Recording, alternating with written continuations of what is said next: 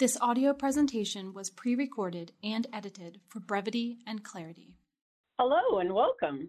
My name is Dr. Diane Bovenkamp, Vice President, Scientific Affairs at Bright Focus Foundation. I'm pleased to be here with you for today's macular degeneration chat.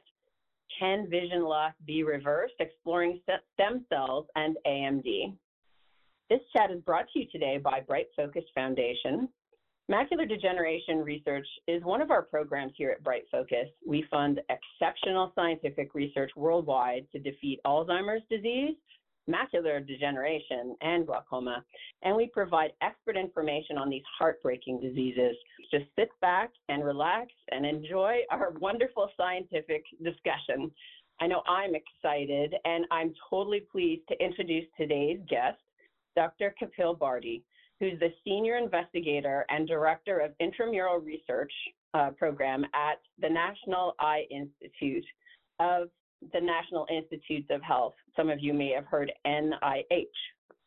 Dr. Bharti's lab at the NEI recently started the first U.S. phase 1/2A trial to test autologous iPSC-derived RPE patch in AMD patients. And there's a lot of alphabet soup in there, but by the end of this talk, you'll know what all of those acronyms mean. Currently, he is co-developing a dual RPE photoreceptor cell therapy with Optis Therapeutics.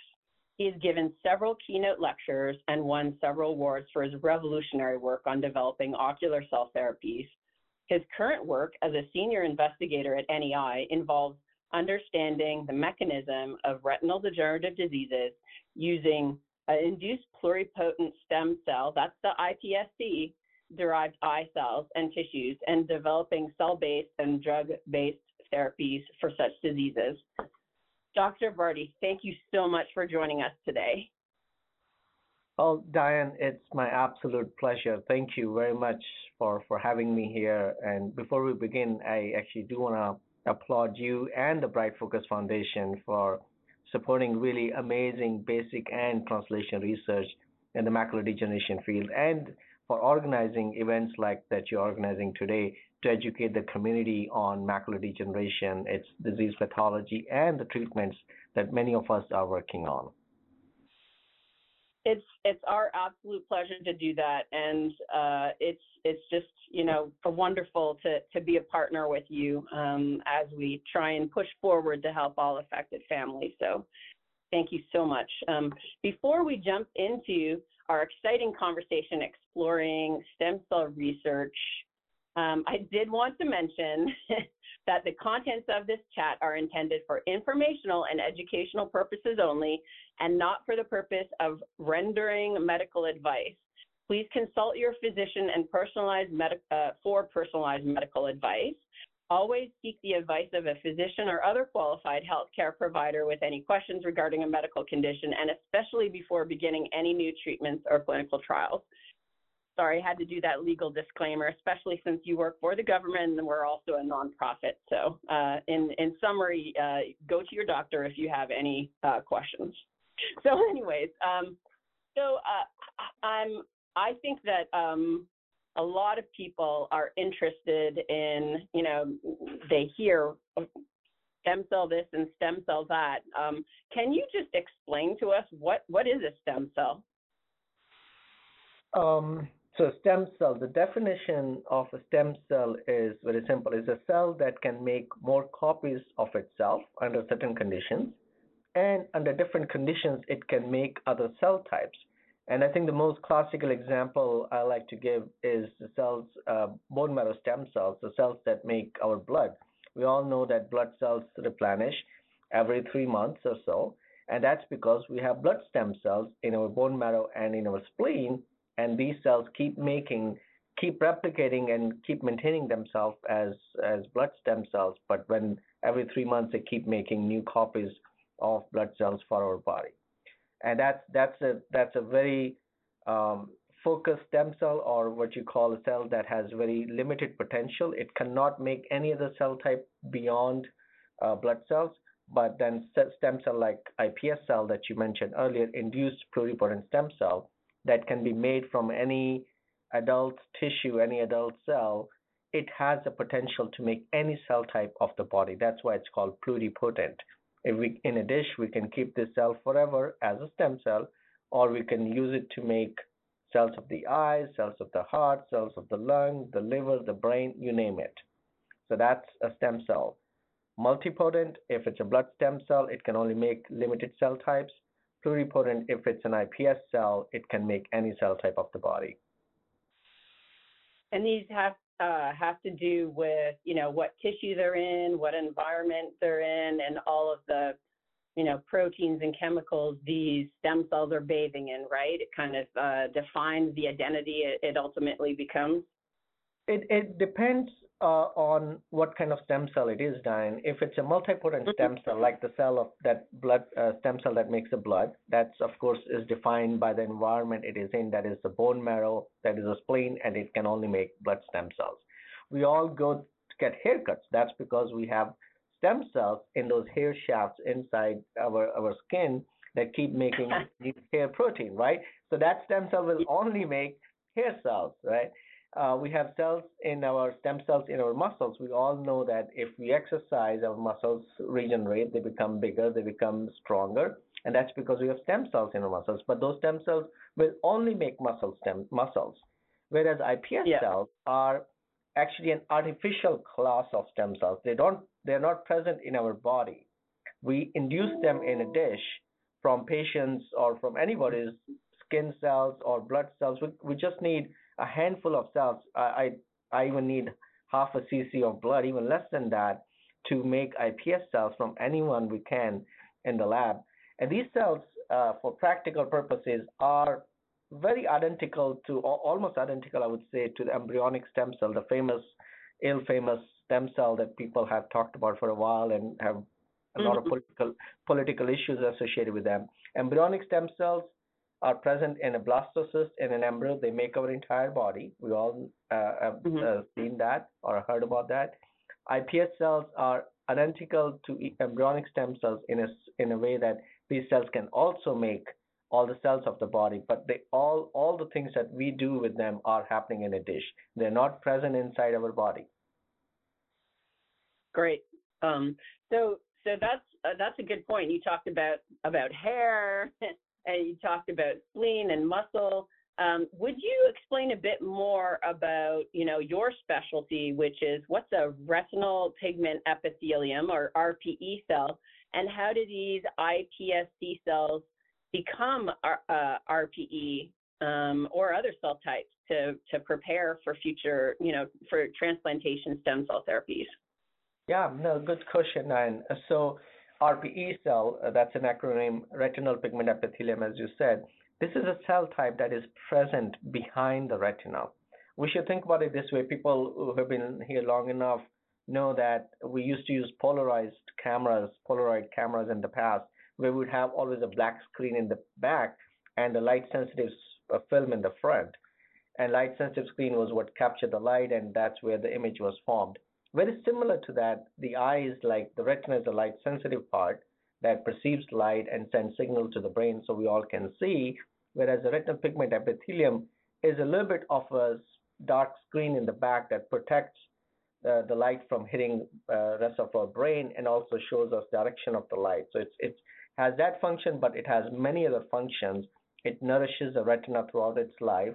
It helps protect the retina from injuries and from damage due to inflammation and things like that. So this tissue, the RPE, is very important tissue for us to be able to functionally see on an everyday basis. So if RP cells don't function properly, our photoreceptors, which are the light sensitive cells in the retina, they start to die. And of course, with diseases like macular degeneration, that's what happens, and patients would go blind. Unlike the muscle or the blood or the hair, RP cells do not have any stem cells in them, or not widely known stem cells that can keep regenerating new RP cells. So once an RP cell stops functioning properly and eventually starts to die, well, there's no way for the body to replace them. And that's the reason, Diane, that patients go blind, because when RP cells die, as I said, the photoreceptors would die. So what surgeons tried for a long time was that when they saw that in macular degeneration patients, It's only cells in the center of the eye, literally almost a 5 millimeter area, which is 5 millimeter, which is like 1/5 of an inch, is the area that dies off.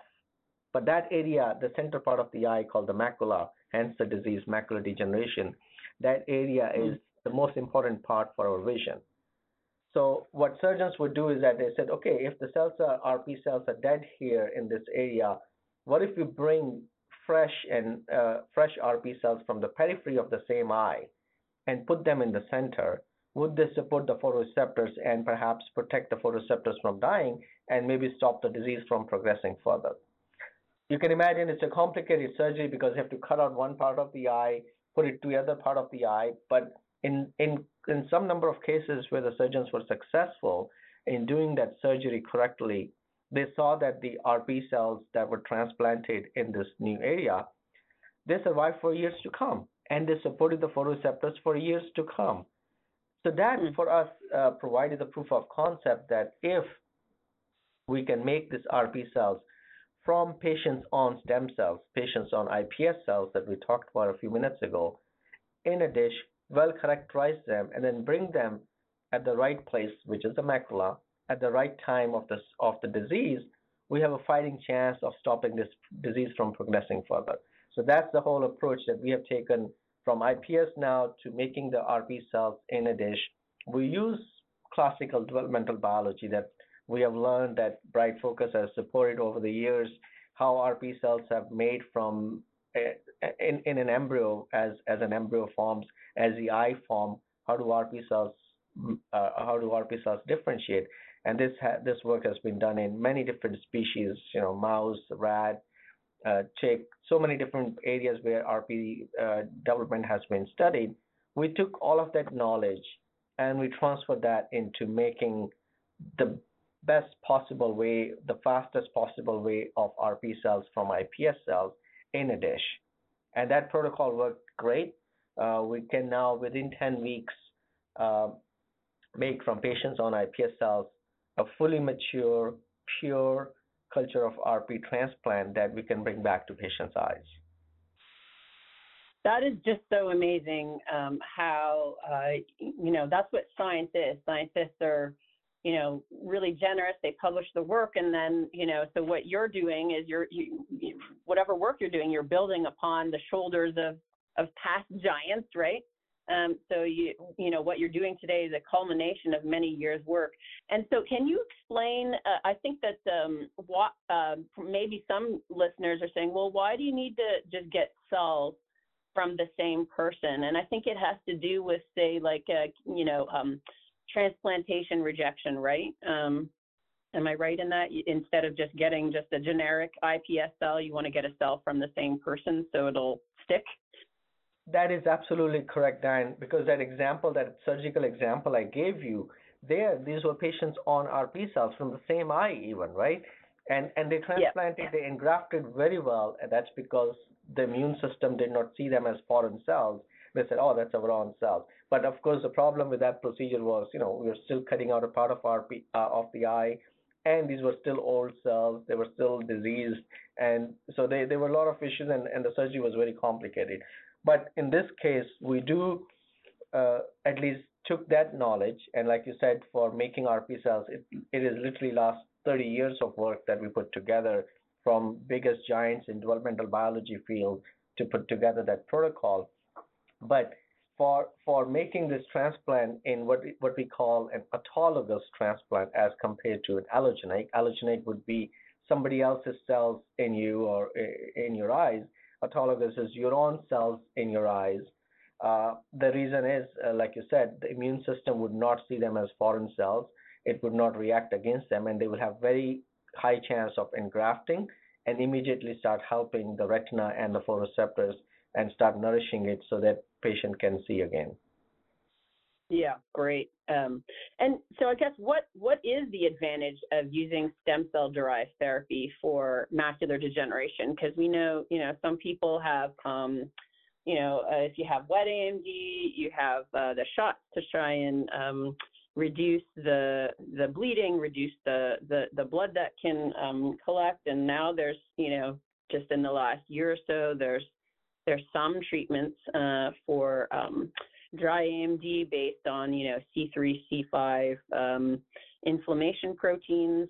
That's the topic of another chat. So listeners, go to one of those. But yeah, so what's the advantage of using the stem cell therapy instead of other treatments? Yeah, good point, Diane. So both of these treatments that you mentioned for wet AMD, which has been around for many years now, and the dry AMD treatment that just came out this year, both of these are treatment that slow down disease progression and manage the disease, and they do not really cure the cells that have been gone. They do not regenerate the cells that have already been gone. And in both cases, first of all, you have to get almost a monthly injection, sometimes bi-monthly, but it's an injection in the eye. It's an extremely uncomfortable thing to have, and you have to have for the rest of your life. So whereas the stem cell therapy, and like I said earlier, because RP cells and the photoreceptor cells do not have any stem cells in them, once they are dead, they are dead.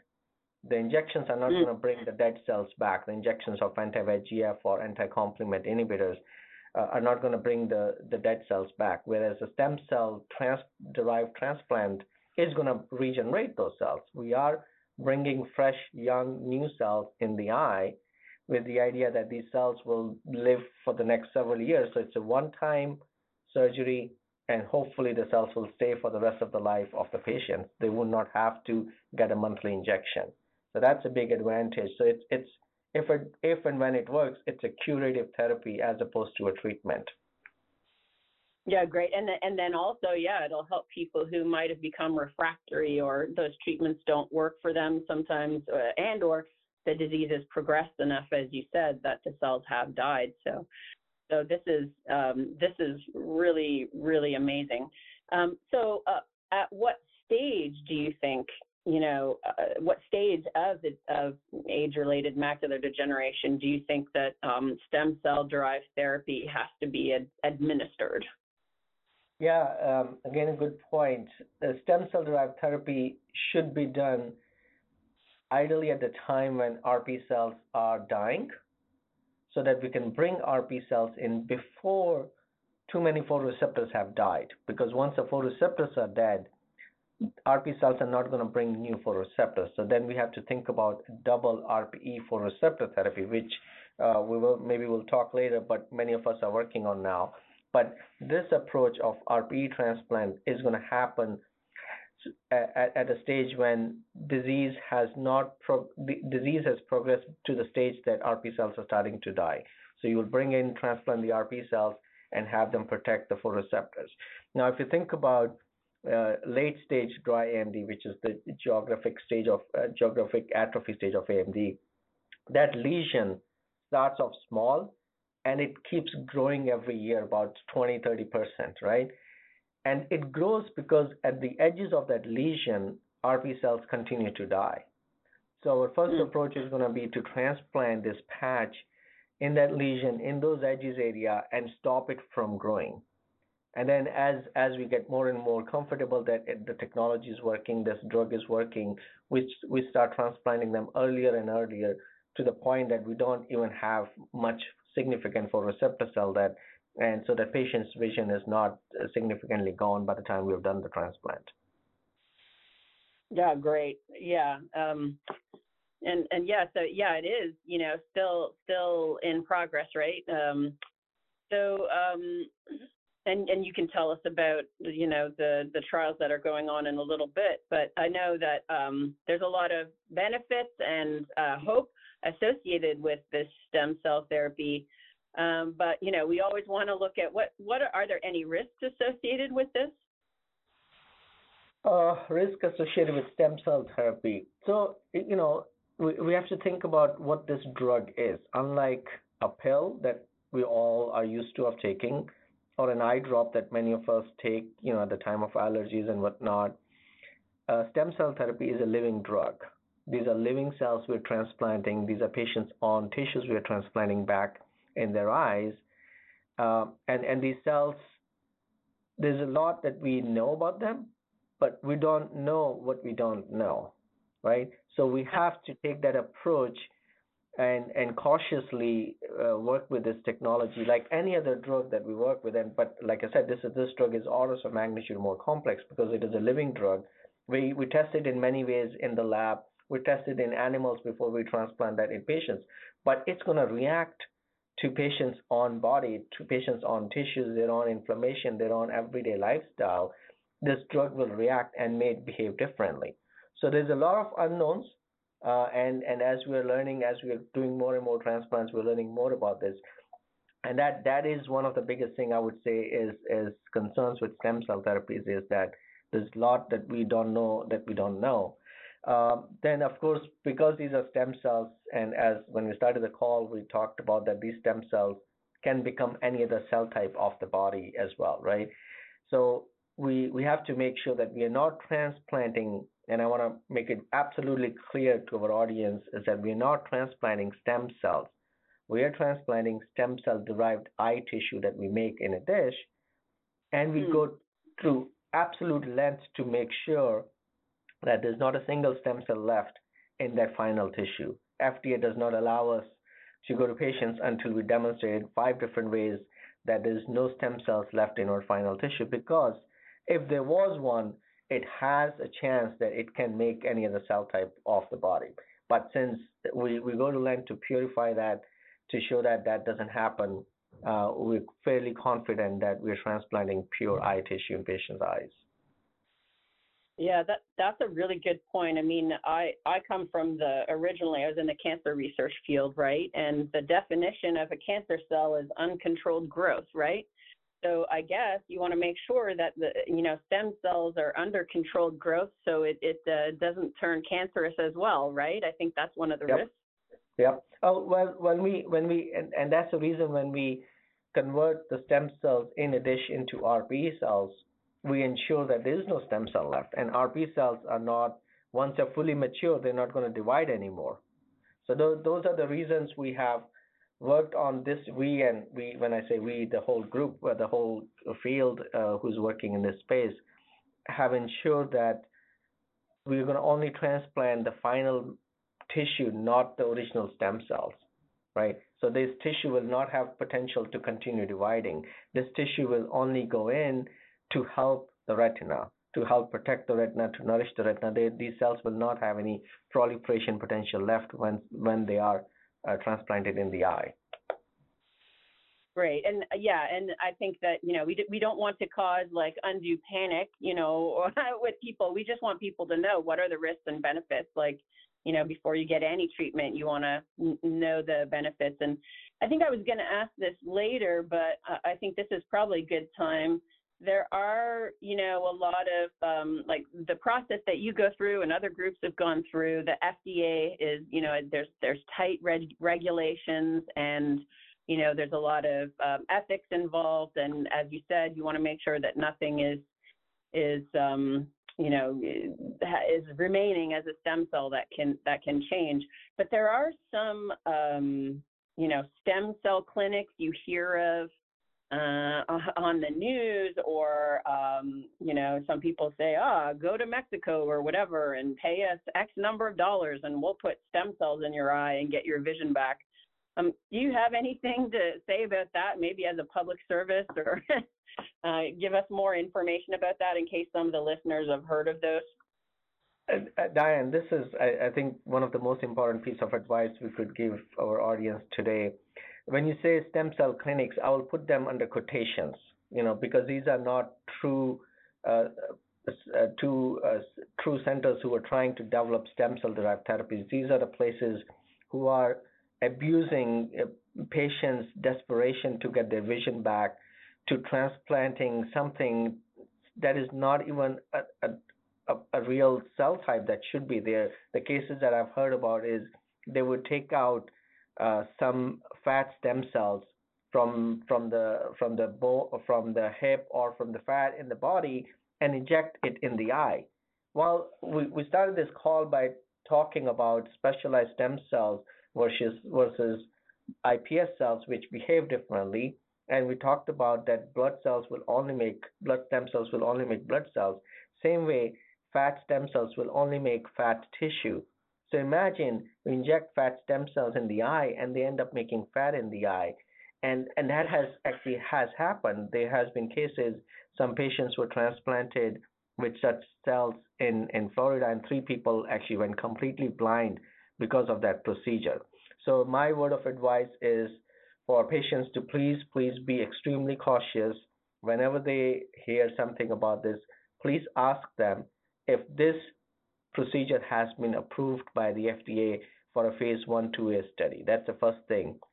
And if it hasn't been approved, then it is not a real experimental drug. It is somebody who's trying to make money off it. And the second thing, anybody who is doing a legitimate trial that has been clinical trial that has been cleared by the FDA and by academic agencies or academic centers, they will not charge you to participate in that study. Whereas most of the quote unquote stem cell clinics will charge you anywhere between $25,000 to $50,000 for those procedures. So please be extremely careful. NIH has on their website a lot of information about differences between legitimate trials versus so-called snake oil in the stem cell field. FDA has that information on their website. International Stem Cell Society, ISSCR, has that information on their website. Please read the information. Please educate yourself, and please don't be harmed by these snake oils that are out there. Great. And you know what? I think maybe what we'll do is we can get all of those links to extra information from you after, and maybe post it at the end of the transcript when it's made, just so people will know where to go. Absolutely. Yeah, absolutely. Thank you so much, because we just want everybody to protect themselves. So before we go on to talk about more specifically about your research and your team's research, I see that there's one question that came in from someone that says, how do you know when the RPE cells are starting to die? And then they said, do you use OCT or another method? Great question. Yes, OCT is one of the most commonly used technologies. OCT stands for optical coherence tomography. It's a technique where they shine light into the eye and they get reflectance back from the retina, and from there the technology can tell how different layers of the retina as well as the RPE are structurally intact or not. There are other techniques that our physician scientists and physicians use to look at if RPE cells are dying. Another structural feature is called adaptive optics, where they can look at single cell resolution details of the cells and see if the cells are alive or dead. There are functional measures of the vision that they can use. It's called microperimetry, dark adaptation. These are all different techniques that tell structurally and functionally if the retina and the RPE are intact. And from a very early on, they can start to tell you if RPE cells are dying, and will have an immediate impact actually on your vision. Great, thank you. And I think we might have, some information on our website. People can go and look up, or we could put links to what all of those devices are, so they could print it out and bring it to their doc. Okay, as I said before, I'm extremely proud that Bright Focus is, funding you, and we funded you in 2020, and also we're currently funding one of your postdocs, of which you're a mentor on them. But the grant in 2020 you received from Macular Degeneration Research is, and it has you're working with something that's really cool that some people might have heard of. It's like 3D bioprinted human tissue models. So kind of like 3D printing, but it's not just like spurting out ink, right? Or molten plastic. If you go to the library and use CAD and whatever, and you create these little 3D things, this is, you took this one step further. So you're bringing in engineering, and so you're bioprinting human tissue models to clarify the role of, retinal blood vessels in the retina, and about, giving more information about macular degeneration itself. This is so fascinating. Can you tell us a little bit more about this research? Diane, first of all, I have to say you summarize it really well. Thank you very much.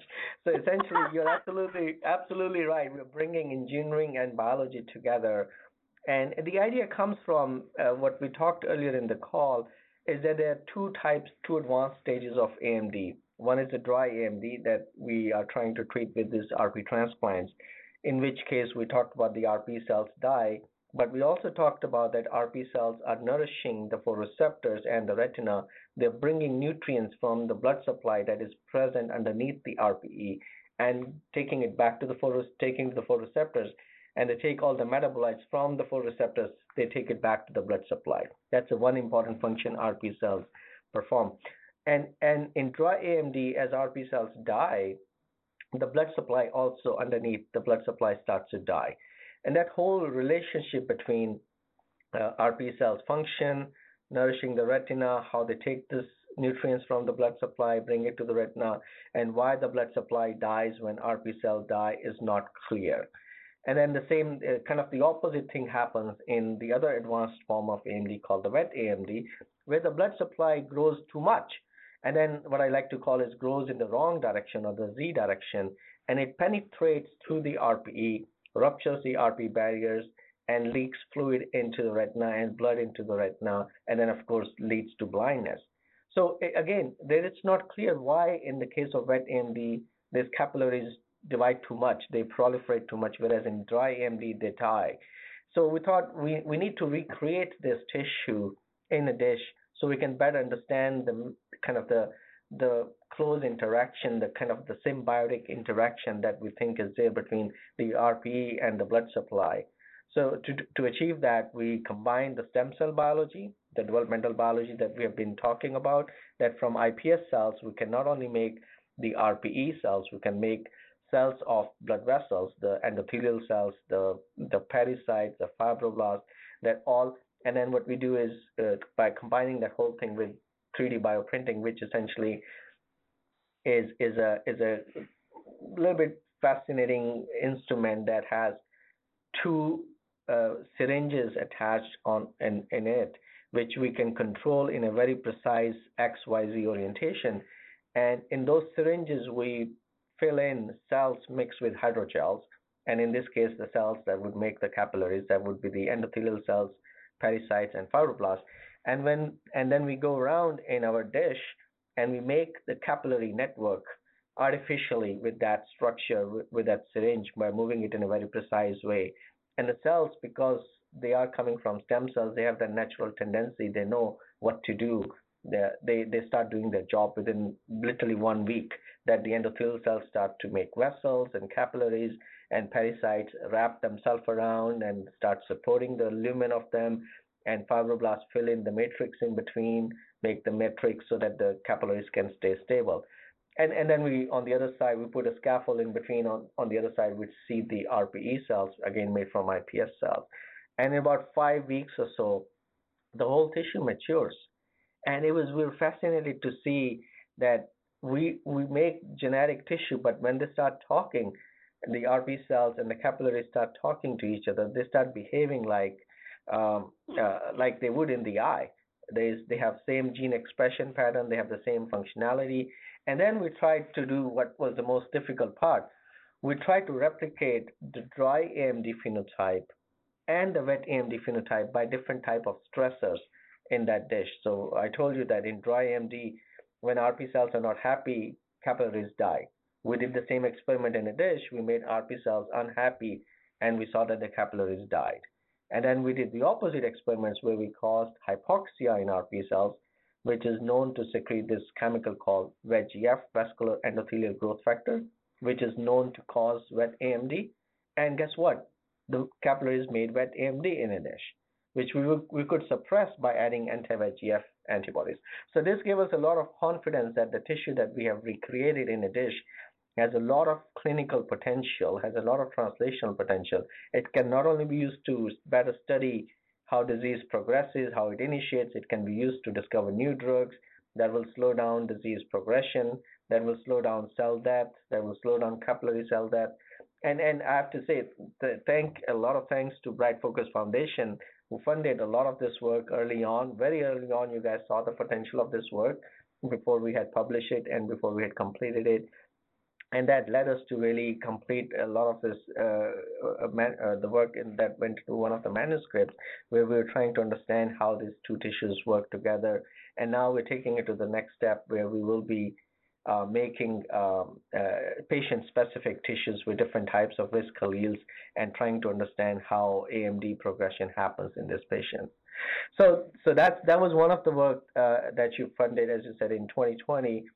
But Bright Focus has also thankfully funded one of the fellow in my group, who, by the way, we just nominated him for the NEI Director's Rising Star Award, and he got that award. And he is indeed our rising star. What he has done is he has combined artificial intelligence with image analysis to really better understand the different types of RP cells that are present in human eye, and discovered that there are 5 different subpopulations of RP cells that are present in different areas of the eye, and they have slightly different function. And in fact, if you look at diseases like macular degeneration versus another monogenic disease called choroideremia, different populations die. So now this gives us a handle how to look at the role of how to study specifically macular degeneration in one specific subpopulation versus choroideremia in a different subpopulation. And what David is doing, again, thanks to funding from Bright Focus Foundation, is looking at why the cells in the macula, why the RP cells in the macula in a patient's eye die and not far away from it. So that means he has an internal control. And since he can recreate both the central cells and the peripheral cells in a dish from iPS cells, he's able to compare the difference between them. He's able to compare the differential disease sensitivity to better understand why disease only happens in the center, not in the periphery. And then I think that will be a very important piece for us to perhaps even prevent disease from happening, as opposed to treating it when it's further gone and we have to bring the whole tissue made from stem cells. And David's approach will hopefully help us bring new drugs for disease prevention as well. So those are the 2 studies that I wanted to highlight, both funded by the Bright Focus Foundation. So thank you very much. Oh my gosh, we're just so, and thank you to all the donors out there who are probably listening right now. Thank you to, donating to help support this. And I think, and just, to clarify, that's Dr. David Ortolan. We have info on the website, and you're one mentor, and Dr. Ruchi Sharma is another mentor too, so you can look that up. But yeah, no, you really underline the importance, and that's why of funding basic research, because we still don't even know, a lot of the basic reasons why this disease starts. And the stem cell treatment is amazing, and we'll talk a little bit more in just a second about, you were part of a big team that's moving that forward. But like what you said, I mean, it's prevention is so much better if we can try and figure out how to prevent the disease from even happening. Then that would be amazing. But thank you so much. We're just so honored to be able to fund your research. So in the summer of 2022, last summer, you were part of a team that surgically implanted replacement tissues from patient-derived iPS cells. It's kind of like a iPS cell-derived RPE patch, this patch that you were talking about, to treat advanced dry AMD, this geographic atrophy that you're talking about. Can you tell us a little bit more about that procedure and what was done? And, of course, what you can publicly tell us about, because, of course, if the clinical trial isn't done yet, you can't tell us any of that.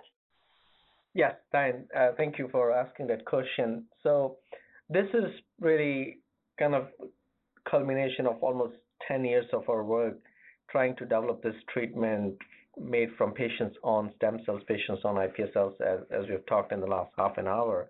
What we did was recreate the RPE monolayer in a dish on a scaffold that is biodegradable and degrades within few weeks. And so some of it is outside, some of it is in the eye, and then degradation products are not harmful to the eye. So we were able to make a small piece, about 8 square millimeter, which covers a good part of the macula. And the procedure is obviously, as we have talked in the last few minutes, is that this kind of procedure will be applicable only to very late stage patients where RP cells are dead, and we want to protect the photoreceptors by transplanting new RP cells. So those were the patients chosen for this procedure. And essentially, it's a surgical procedure where we go from the side of the eye and make an incision in the retina and transplant the tissue under the retina, the RP tissue under the retina. That's when RP cells are naturally present anyways. And in the area where the RP cells are gone because of the disease, the RP cells have already died. And that procedure was done in the first patient last year. This was the first patient in the United States where such a procedure was done. I should say that a similar procedure has been done in Japan many years ago once, and that patient was his eyes been stable and did not need. That patient in Japan was a wet AMD patient, and what I hear is that patient did not need any more injections of anti-VEGF therapy. Similar, different approaches, slightly different approaches are underway using allogeneic RPE patch. So as we talked earlier, allogeneic means it's somebody else's cells. So these are primarily RP cells made from embryonic stem cells, but a similar patch, in their case, put on a piece of plastic sheet, is made on a plastic membrane. And a trial has been underway in California, and a similar trial has been underway in London. So many groups are moving forward. We're all learning from each other, and we are all, the goal is really to bring this technology, bring this drug more as a common practice to everyone. We're all at early stages. We're all, as we have talked earlier, walking this line cautiously to make sure that we are keeping patients safe and away from harm. But the hope is that one day we will make this available, most widely available to as many patients possible. The trial at NEI is still ongoing. It was unfortunate that the trial started in the middle of the pandemic or start of the pandemic, and we could not transplant anyone because of the pandemic. We all know that we had to shut down several clinical operations. But right now, the trial has picked back again, and we are hoping to transplant more patients in the coming several months, and we will keep you posted as we go along with this journey. What's the projected time frame to have everyone enrolled and treated and kind of have the results to the readout to publish? Good point. So for a phase 1/2A study, typically it's anywhere between 3 to 5 years that the study lasts. For us, it went a little longer because of the pandemic, as I said. But we hope that in the next few years we will wrap up this study. We realized that our enrollment had been slower because of all these reasons that we talked. So we are trying to now open 2 additional clinical sites, which will be announced early next year. That will help us do this procedure or this trial, run this trial at 3 different sites. That will speed up the enrollment, and we hope to complete our enrollment in the next couple of years. And that's when we hope to announce the results. Usually, the way these trials are, or any trial is done, any drug development requires different stages. Phase 1/2A is usually safety and feasibility stage. That's where we are. And then we will move on to what is called the phase 2B, where we will have first signs of efficacy. And because the stem cell derived drugs are so complex, so complicated, and take so long, FDA allows them to get to a faster track of approval. So that means if the phase 2B result, where we might be transplanting between around 60 to 80 patients, if those results look promising, if we see signs of efficacy, then already in phase 3, it can be a registration trial. That means patients can register, they can be reimbursement from the Medicare for this kind of work, and it can be most widely available as well. But you're looking at all of this combined, you're looking at anywhere between 5 to 8 year timeline until this is widely available. Okay, so your trial's still going on. There's other trials going on. So, and of course, to be able to enroll in a trial, you have to meet the enrollment criteria and yet not have any of the exclusion criteria, and each trial is different. So just in case there's some people listening who might want to, consider joining your trial or other trials, are there, other active clinical trials, and where can they find out about them and yet avoid those nasty, in quotation, stem cell clinics that aren't FDA approved? How can people find a legitimate trial to enroll in, and what are they out there for AMD right now? Yeah, so Diane, there are many trials for AMD that are ongoing, and all of those are listed at clinicaltrials.gov. I repeat, clinicaltrials.gov, where all of this information is available. You go in the simple search tabs. If you look for NEI, IPS, RPE trial, you will find that information. Similarly, you will find other trials. I have to warn, though, that the quote-unquote stem cell clinics also have the information on clinicaltrials.gov, but you will see that on the second page, there has to be a clear disclaimer, for instance, for our trial, that it has been cleared by the FDA for a phase 1/2 study, and those clinics cannot put such a disclaimer because they haven't gone through the FDA yet. So please look out for that disclaimer, ask the right questions to the study coordinators so that you are enrolling in a legitimate trials. And as you said, Diane, the early stage trials have much harder, stricter eligibility criteria, but as we get more and more comfortable with the safety of the drug, the criteria get more and more relaxed, and larger number of patients can participate in those trials. Great. Yeah. No, that's a really great. So to look on that second page to see if they were approved by FDA, there's sometimes a code or something.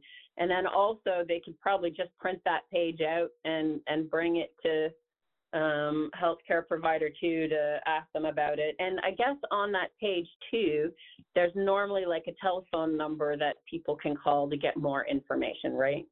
That is correct. Yeah. Yeah. Okay, great. All right. Anything else about the stem cell clinical trials before I go on? I mean, this has been just so fascinating. I do want to put out a word of caution that sometimes when people hear the word stem cell, they think, there's a magic bullet here and, it will cure and treat everything. I agree that stem cell derived therapies do have curative potential, but just like any drug, it's a lot of work in progress, and there's a lot of iterative work on our side to make sure that it is done correctly. And often, we are going back from patients and changing some things and coming back to patients.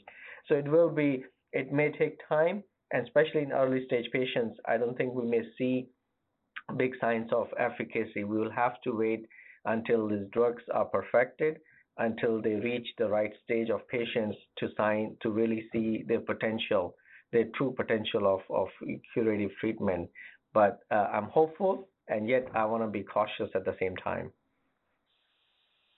Absolutely, absolutely. So, oh my gosh, so this has been so wonderful. We've been talking for 50 minutes already.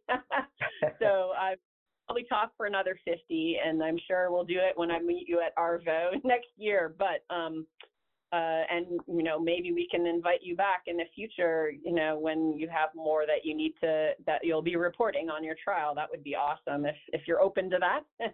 Absolutely. Yeah. Yeah. So thank you for the info you shared today. To our listeners, thank you so much for tuning in. So, Dr. Bharti, before we conclude, are there any final remarks that you'd like to share with the audience? Final remarks. I do want to say that I think I want to send a hopeful message that these are exciting times in stem cell-based therapies. Field has been working on it for a long time, and we're really at a turning point that we have not only, as I mentioned, for RPE, many trials ongoing. We have many trials in preparation for receptor cell therapy, which my group and many other groups are working on. We're working on a dual RPE for receptor therapy for really late stage patients. And at the same time, we and many other companies are working on trying to democratize this access to these potentially expensive therapies by automation.